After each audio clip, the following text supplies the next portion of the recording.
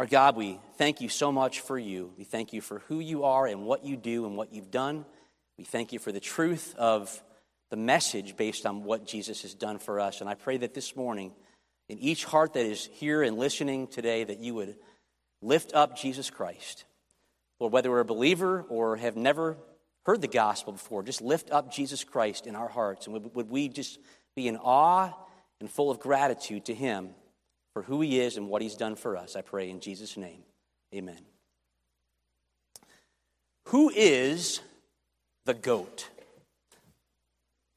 Who is the GOAT? Now, some of you are sitting here saying, that is the weirdest opening to a sermon I've ever heard in my life. What in the world are you talking about? Some of you know that term and you're saying, follow-up question, in what realm? Who is the GOAT?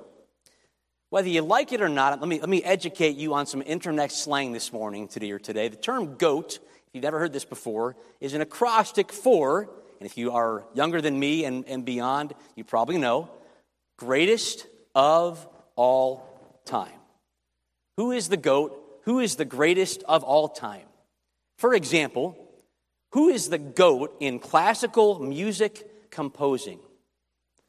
Barbara Walston has thoughts. I asked her this week on this one, and she had a hard time getting one composer. She used names like Mozart, Bach, and Beethoven. Just kidding. I know how to pronounce Beethoven. He's pretty good, all right? Just kidding. But she had a hard time getting one. U.S. presidents. Who is the GOAT?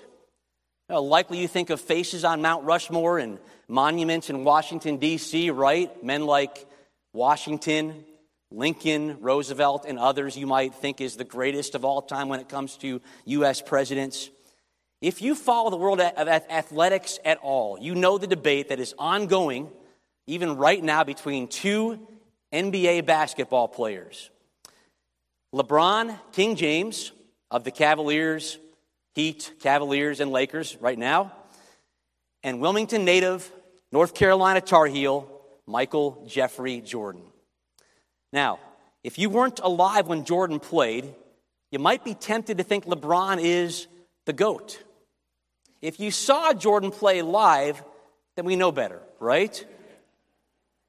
Chicago Bulls, which I grew up in Chicago. I have an affinity to the Bulls back then. Air Jordan, we all agree, if we saw him play, was the GOAT, the greatest of all time. The Bible you brought to church today, if you brought your Bible or on your device, has exactly, according to the internet at least, exactly 31,102 verses in it. 31,102 verses. I want to ask a question this morning. Is there a verse in the Bible that we might say is the GOAT verse of Scripture? Now, I know some of you are saying, brother, theologically, I get it, okay? All Scripture is given by inspiration of God. It's all profitable. You can't say one is better. I understand that. But is there a verse that sticks out among the others? Our text this morning was commented up by William Barclay. He said, all great men and women have had their favorite texts, but this has been called everybody's text. John MacArthur, regarding our text this morning, says that this verse is undoubtedly the most familiar and beloved verse in all of Scripture. Turn in your Bibles, please, if you would, to John chapter 3. John chapter 3. I would like to look today closely at and rejoice in the incredible truth of John chapter 3, especially, and you all know what's coming, right? Or at least most of you do, at least, I should say everyone, especially John 3:16. John 3:16. John 3:16 is the most well-known verse in all the Bible. It is a beautiful summary of the whole Bible, succinctly stating the message of the Bible, starting in Genesis and all the way to Revelation. John 3:16 is in the Gospel of John, the book of John, written by the Apostle John. And if you know your Bible, you know that there are 4 Gospels in the New Testament, each of them a different perspective, a different slice perspective on the life of Jesus of Nazareth. If I were to theme John's Gospel in one phrase, it would be Jesus, Son of God. Every verse, every sentence, every word in John's gospel was written with a specific persuasive purpose. He says it in the end of the book, John 20:31, but these are written that you might believe that Jesus is the Christ, and that believing you might have life through his name. Jesus is the Christ, the Son of God. You would believe that, and that believing you might have life, packed word, life through his name. John 3, verse 16 says this, "For God so loved the world that he gave his only begotten Son, that whosoever believeth in him should not perish, but have everlasting life." We had a couple of guys here recently. One of them is here today. Essa and Jeremiah preach in the Fine Arts event in North Carolina a week and a half ago or so. And something with a competition like that for young preachers, they encourage them to have what is called a proposition statement. In other words, you should be able to summarize your whole message in one succinct statement. I have one for you today. I've worked hard on it. I wrestled with it, got the wording just right.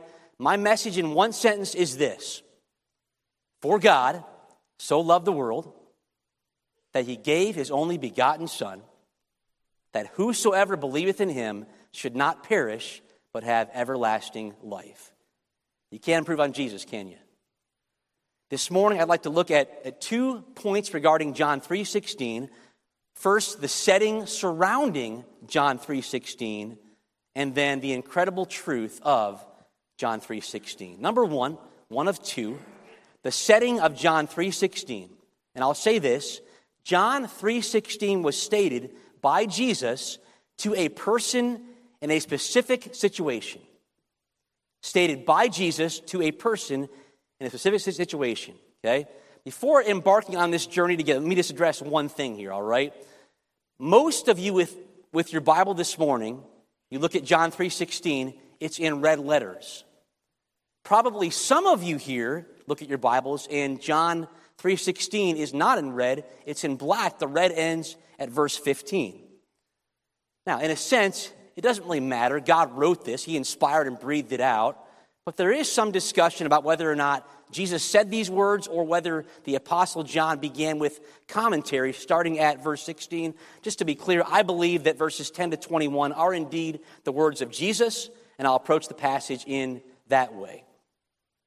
The first word in John 3:16 is the word for. For points back to the buildup toward this monumental statement of Jesus Christ. Look at John chapter 3, verse 1, and we'll go through this story here leading up to the famous statement. John 3, verse 1 says this: There was a man of the Pharisees named Nicodemus, a ruler of the Jews. We have in this story 2 main characters: Jesus, the Son of God, and Nicodemus. Who was Nicodemus? Now, first of all, studying other parts of the book of John, we know that he was wealthy. He had a lot of money. He was rich. Second, verse 1 calls him a man of the Pharisees. He was a Pharisee. As a Pharisee, Nicodemus' entire life mission was centered on obedience to and the keeping of the Old Testament law. He was a Pharisee. Third, verse 1 calls him a ruler of the Jews. He was a member of the Jewish, what was called the Sanhedrin. The Sanhedrin was the supreme court of Jewish society. It had 70 men, no less, no more. He was one of 70 men responsible for the moral and spiritual leadership of the nation of Israel in the first century.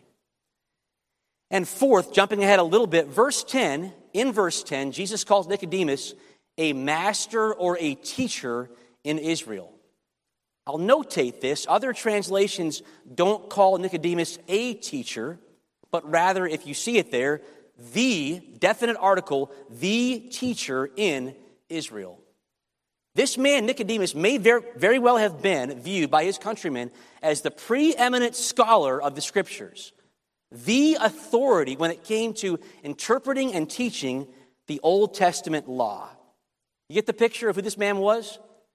He was respected, accomplished, and highly decorated as a spiritual leader in the nation of Israel.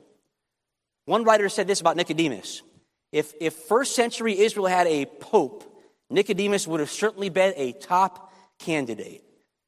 And this man, Nicodemus, it says, comes to Jesus. And by the way, in many ways, it is stunning that Nicodemus came to Jesus Christ at all.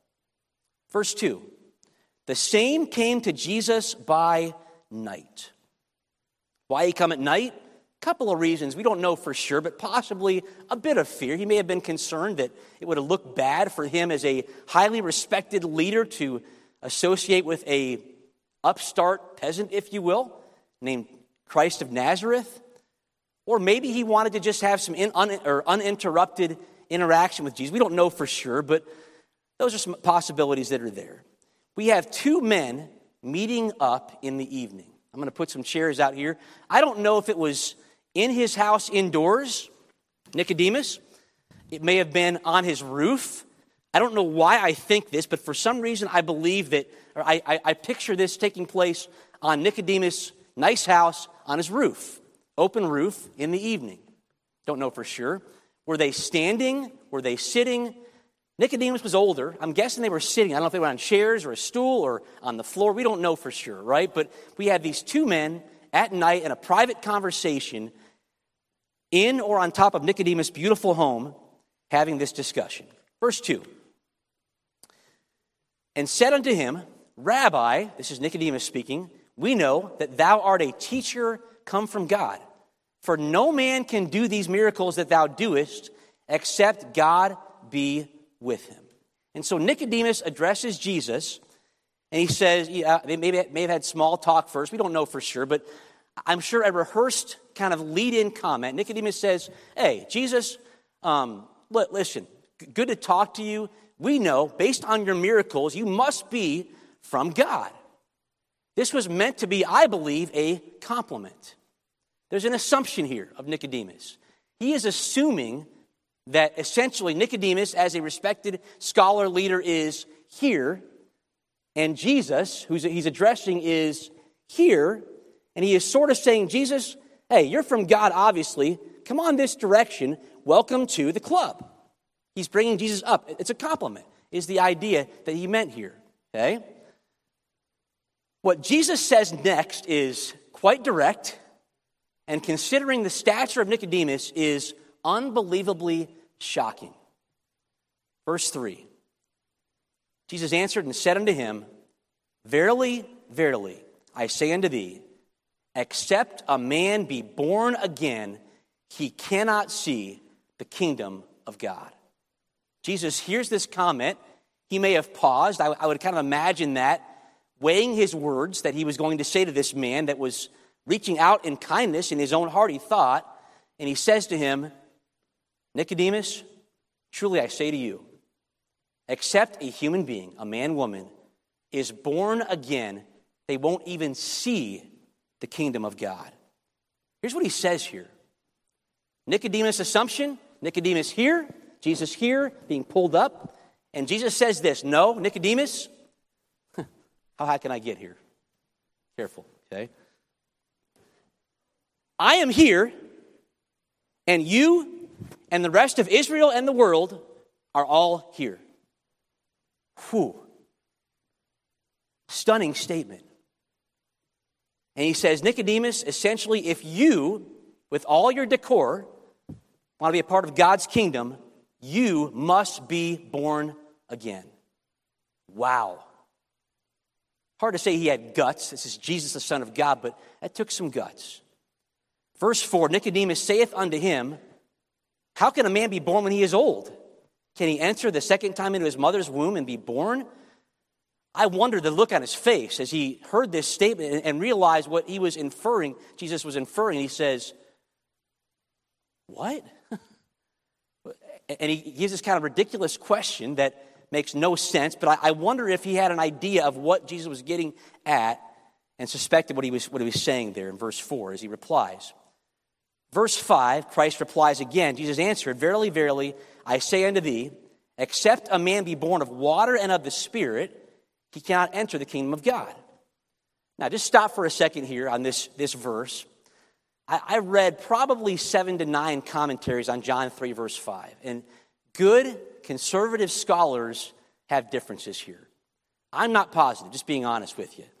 I came to this with one view. I thought coming in that he was referring with water and the Spirit, the two births, water being physical, Spirit being spiritual, the second birth.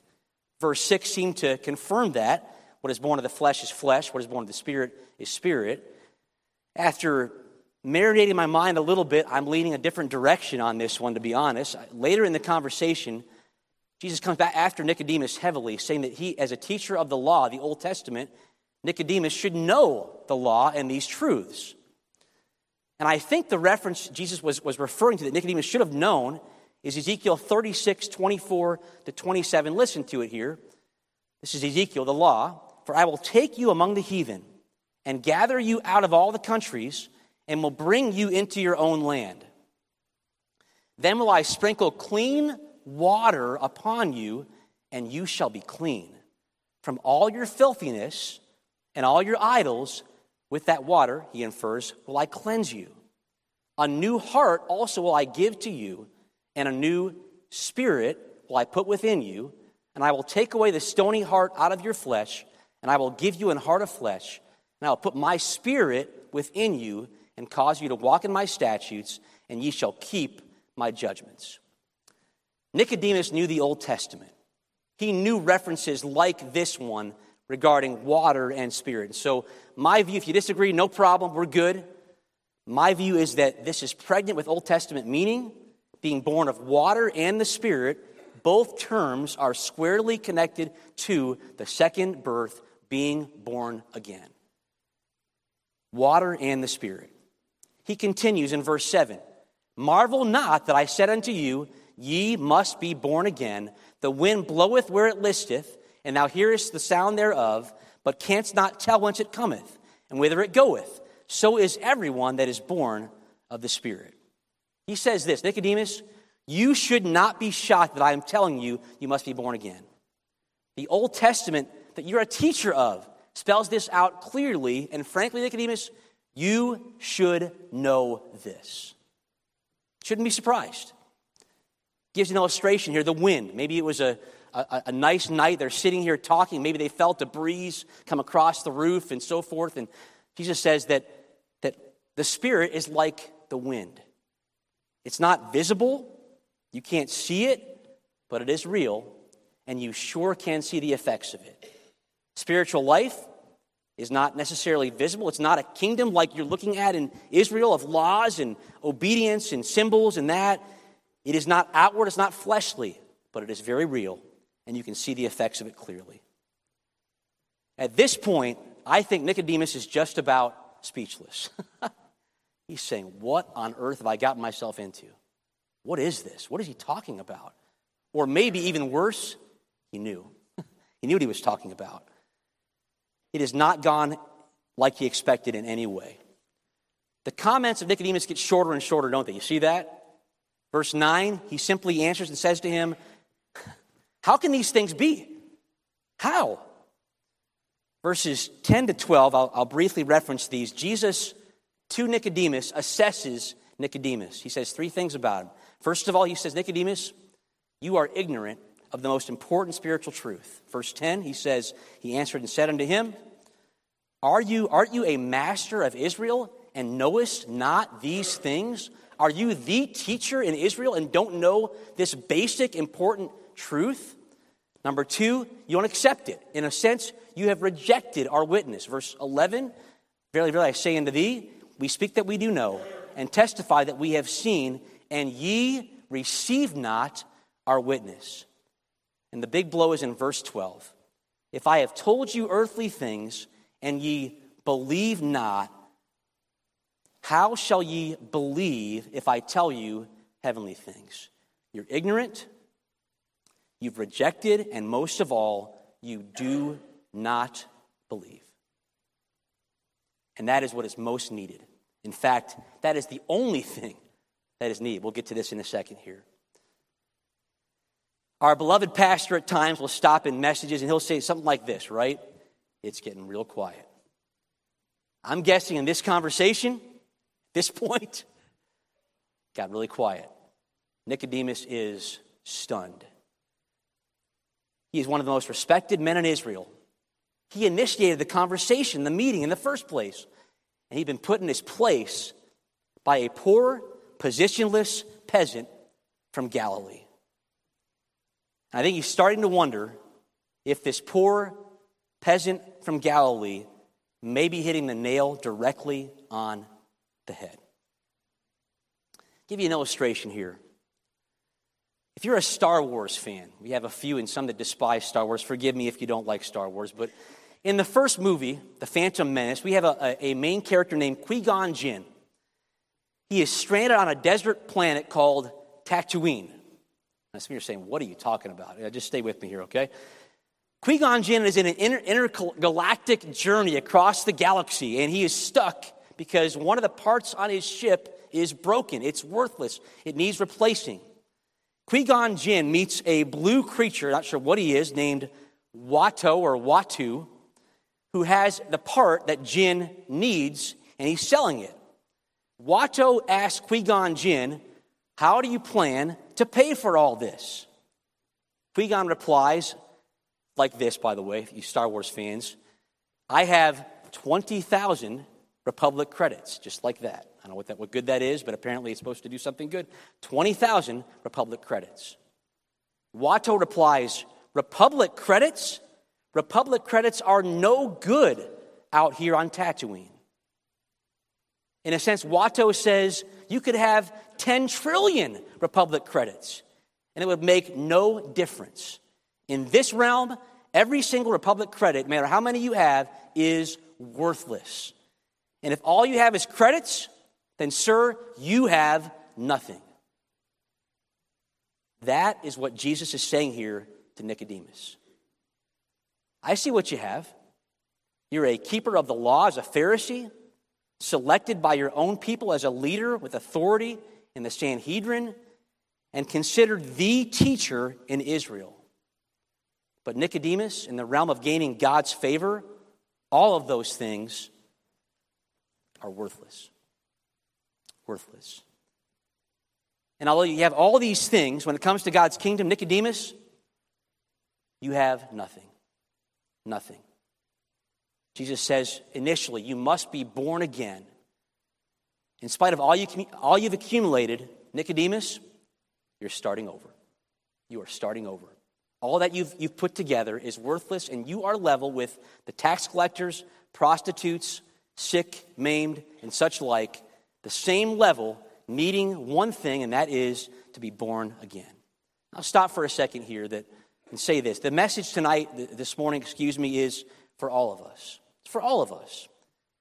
Whether you were saved 100 years ago or this is brand new to you, there is truth here for you to take in. Listen, friend, nothing that any of us have done has any value in the kingdom of God and our standing with God. Nothing. Not our good deeds.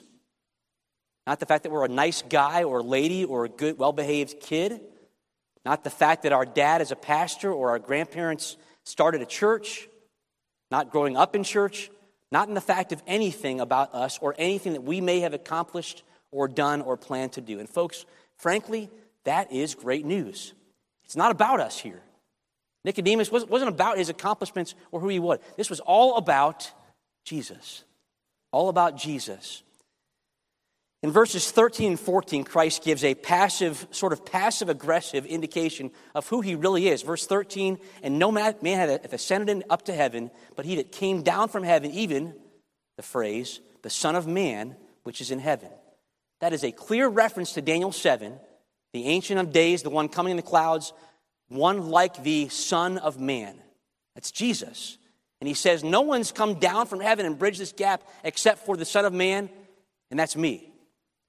In verse 14, he gives a reference, a picture from the Old Testament, from Numbers 21. It says in verse 14, as Moses lifted up the serpent in the wilderness, even so must the Son of Man be lifted up, that whosoever believeth in him should not perish, but have eternal life.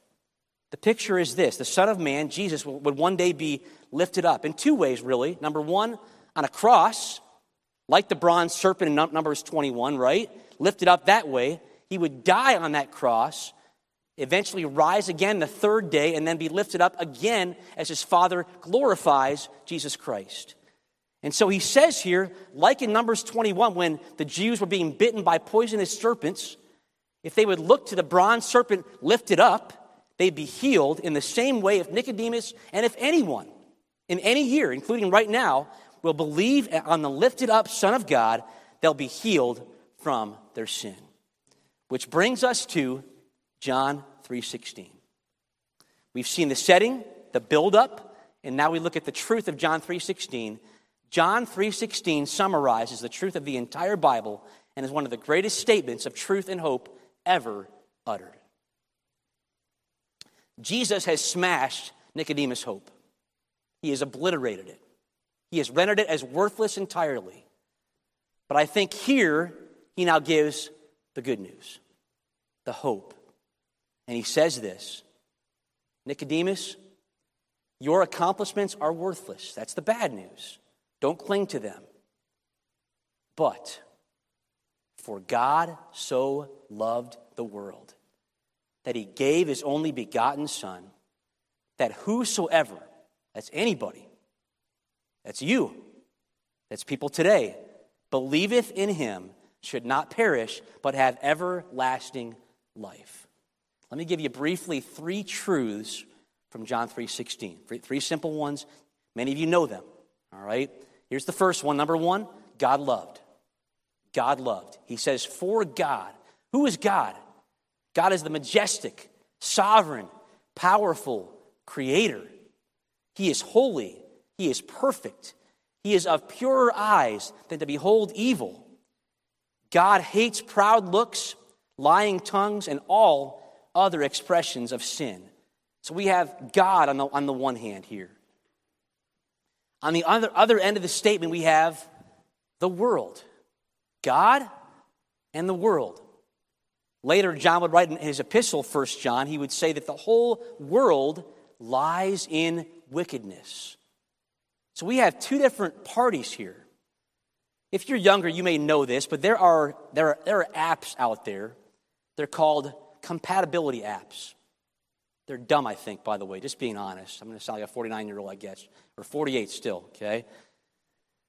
But compatibility apps, you go on this app, I guess, and plug in 2 different names or parties or whatever, and it'll tell you apparently just how compatible you are, whether you should get together or you shouldn't, you should run away or get married or whatever it is.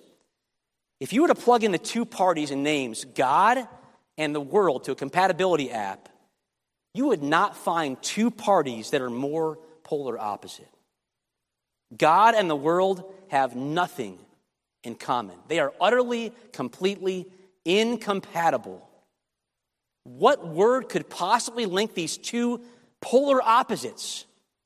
God and the world. Well, maybe God hated the world. That makes sense. As good as God is and as bad as the world is, God hated the world. Or maybe God was disgusted by the world. He despised the world.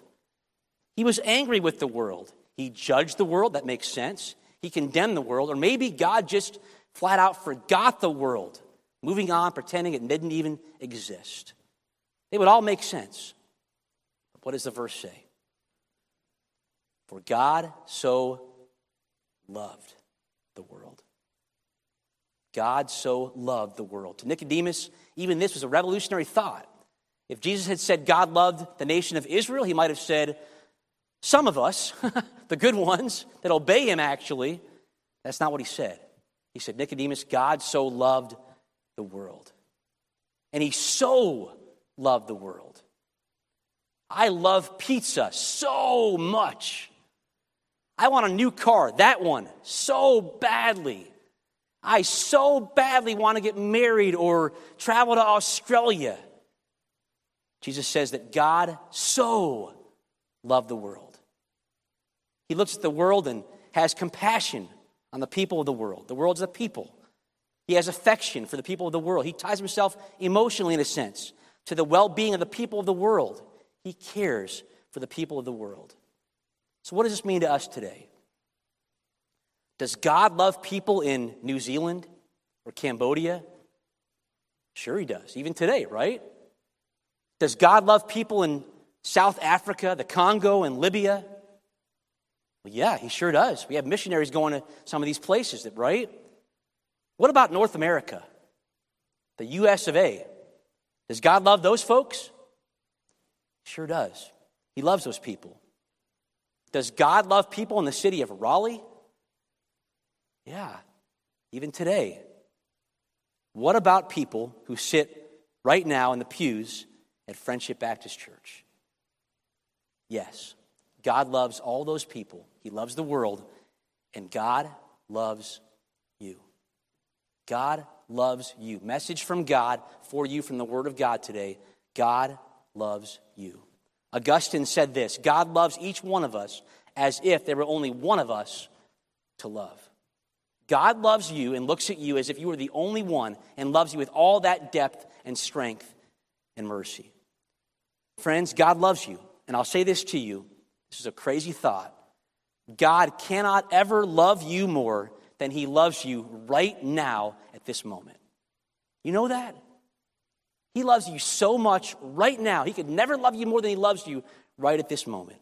God so loved the world. And friend, that includes you and me. Number two, truth, God gave. God so loved the world that. The word that means he did something about it. He didn't just sit in heaven and say, those folks are a mess. I wish somebody would do something to help those people out a little bit. No, God so loved the world that he gave. Melanie's not here today, but one of my pastors in Kansas City, her grandfather, would always say when I was in seminary, he would say this statement: you can love without giving, but you cannot love without, you can give without loving, you can give without loving, but you cannot love without giving. God loved and then God gave. He gave his, something that belonged to him. It was his own. He gave his only begotten. Now, this word's been misunderstood by some false teachers, right? It does not mean he was created at some point in the past. Not what it means. Okay? He has always been. John details that. Others detail that. The Greek compound word means unique or one and only. God gave his only begotten what? Son. Let that thing sink in for a second. Because God loved you, God gave his only unique Son. Let me ask you a question to think about for a second. Could God have demonstrated his love for you in any greater way than to give his Son the most incredibly valuable thing that belonged to him? Could he have loved you any more than that? And he gave his Son. Who is God's Son? His name is Jesus. Came to this earth and lived around 2,000 years ago. His footprints, in a sense, are still found in Israel today. He lived for 33 years. He demonstrated God's power with miracles and proclaimed God's message to everyone. And it was in God's perfect plan for Jesus, God's Son, to be rejected, targeted, arrested, tortured, humiliated, and then murdered by being crucified on a Roman cross. Before he died, he proclaimed, "It is finished." It is finished, tetelestai. He had accomplished what he had come to do, to die to pay for my sins and for your sins as our substitute. And then on Sunday, being crucified on Friday, Jesus, being dead for days, rose again from the dead in an unmatched display of power, proving that he was who he said he was, and that he had truly accomplished salvation for you and for me. God loved, God gave, and then thirdly, God saves as we believe on Jesus. He says this, that whosoever believeth in him should not perish, but have everlasting life. Whosoever, friend, anyone, whether you're morally accomplished like Nicodemus or not, makes no difference. Jesus says, whosoever believeth in him, faith alone, with Jesus as the object of our trust and faith, should not perish. If Christ doesn't come back in the rapture soon, we may physically die, but we will never face the judgment of our sins. Christ already did that. And then he says, but have everlasting life. living in a relationship with God is the best, most abundant way to live, and that abundant life will last forever as we live in the most incredible place God could put together for those whom he loves. It's called heaven. John 3:16. What happened to Nicodemus? How did it turn out for him? Now, just briefly here, I don't believe that he was born again in John 3. I don't think he was. But I do believe that at one point he was born again, and we'll see him in heaven. In John 7, he is seen defending Jesus to his fellow Jewish leaders. In John 20, two men, Joseph of Arimathea and Nicodemus, oversee the pulling down of Christ's body off the cross after he's dead. Nicodemus gave a great mixture of myrrh and aloes, about 100-pound weight. Again, he was wealthy. And they oversaw the burial of Jesus. And I believe that at some point, Nicodemus rejected his religious pedigree, acknowledged it for what it was, worthless, not worthy of his trust. And Nicodemus, placing his faith in Jesus, the Son of God, was born again.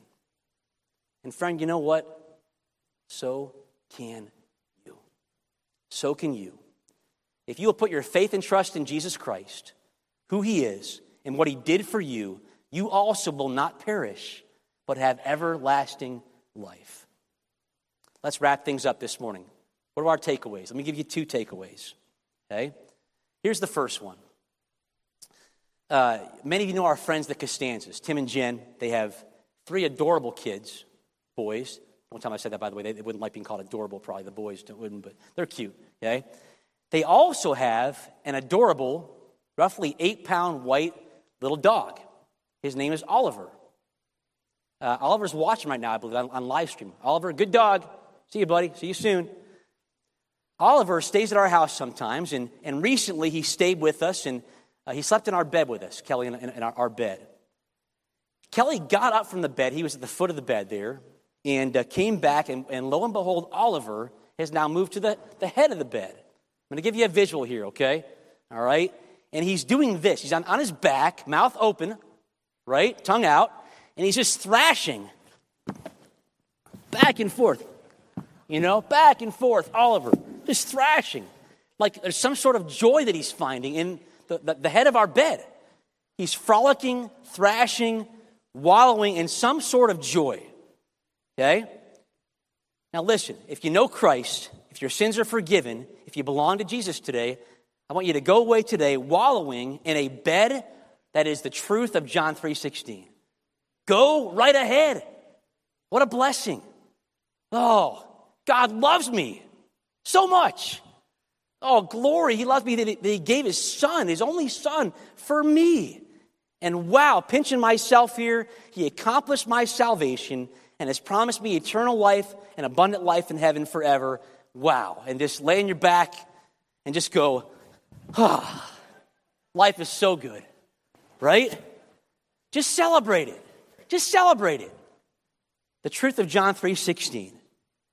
Listen, you believed at some point, right? If you're a believer today, you don't stop believing. The belief grows. I'll give you this picture here. My birthday is today, big 3-0. I know it's hard to believe. I heard that. We'll talk later, right? Okay. Am I going to celebrate today? Well, no. I mean, I was born a long time ago, right? Some of you would say, you know, we're not going to celebrate again, are we? Yes, we are. We're going to celebrate every year and beyond that. Here's my encouragement to you. Every day, including today, have a birthday party about your salvation and spiritual birth. Every day. Friend, can I tell you this? This is a quick loaded thought. Every bit of power and motivation that you need for the Christian life is right there. That's it. The more you wallow and glory and joy in that, the more everything else becomes smaller and cheap and temporal. And why go for that? I am a child of God, beloved by God so much he gave his own son for me. Go ahead and celebrate in that way. Wallow and frolic in the truth of John 3:16. First takeaway. Number 2 is this. You say, I'm not sure that's me. I'm not sure that I've been saved. This is new to me maybe. Or maybe I've never appropriated for my own self the gospel, the truth of John 3:16. I have some great news for you. This book, that verse was written for you. That you, he says it, might believe that Jesus is the Christ, the Son of God, and believing you might have life through his name. John wrote this gospel, people of all time, to convince them to believe on Jesus and have life through his name. And friend, listen, you can believe today. There's no build-up here. It is simply saying no to your sin, saying yes to Jesus in faith, and receiving the free gift, Ephesians says, of eternal life. Whoever believes on him won't perish, but have everlasting life. Last story and we'll be done. It was June 15th, 1968. The King, Elvis Presley's career, has reached its peak and now is dramatically cooled off. A producer in Hollywood named Steve Binder is determined to provide Elvis, the King, with a reality check. His quote, "Your career, Elvis, is in the toilet." And so he invites Elvis Presley, the once world-famous musician, to come downstairs during rush hour of Hollywood, California's Sunset Boulevard. They go downstairs to the sidewalk during rush hour. There are cars everywhere, people walking everywhere, and we have at one time, one of the most famous celebrities on earth. But things are different. His fame, Elvis's fame, has faded. And as the story is told, at this point, 1968, June 15th, not one person, not one driver, one pedestrian pays any attention to Elvis Presley. He's embarrassed by this. He's shocked by this. He starts to wave at people, trying to get somebody's attention, and still nobody pays attention. A couple of kids, the story is told, actually bump into him while walking and don't even bother to lift their heads.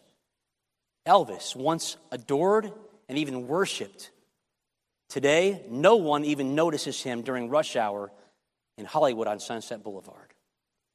They head back upstairs, and this is devastating to Elvis, of course, and people used to clamor for a look, for a piece of clothing, and now no one, not even one person on their way past him, is looking for him or notices him. But that wasn't totally true. In fact, there was someone looking for Elvis Presley. That someone had a love for Elvis, not because of his fame or musical talent. He was invisible, but make no mistake, he was looking for Elvis. His name, Jesus Christ. As no one paid attention, Jesus saw Elvis. I don't know his condition. I've heard different things about how he ended his life and so forth, and if there was some sense of fate. I don't know the answer to that, but I do know this. As Elvis yearned for someone to pay attention to him, Jesus looked from heaven and said, "I love you, Elvis. I care for you." I don't know how loved you feel today. You may say, "I feel very unloved by people around me." Can I tell you something? And it's true as much as can be. It's true. It's totally true. Someone is looking for you today. That someone is Jesus. And today, because of his love, he is looking for you. And friend, he loves you more than you could possibly ever imagine. For God so loved the world that he gave his only begotten Son, that whosoever believeth in him should not perish, but have everlasting life. If you have not believed on Jesus today, believe on him right now or at home tonight. Believe on Jesus today. Go ahead. And if you have believed on Jesus, let that belief and faith continue to grow. And today and every day, enjoy and celebrate and wallow in the truth of John 3:16. Let's pray. Our God, we thank you so much for Jesus Christ, his person, his work, the unspeakable gift that he is to each one of us, offered to us. Thank you that many have received his gift, not because of their own pedigree or background or niceness or talent or accomplishments, but because of your love. Lord, if anybody here has never received that gift, would they do so today or very soon? And Lord, for those that have received Christ, whether it was a year ago or months ago or many years ago, God, help each one of us to truly rejoice in, connect to, and wallow and celebrate the news of John 3:16. I pray in Jesus' name.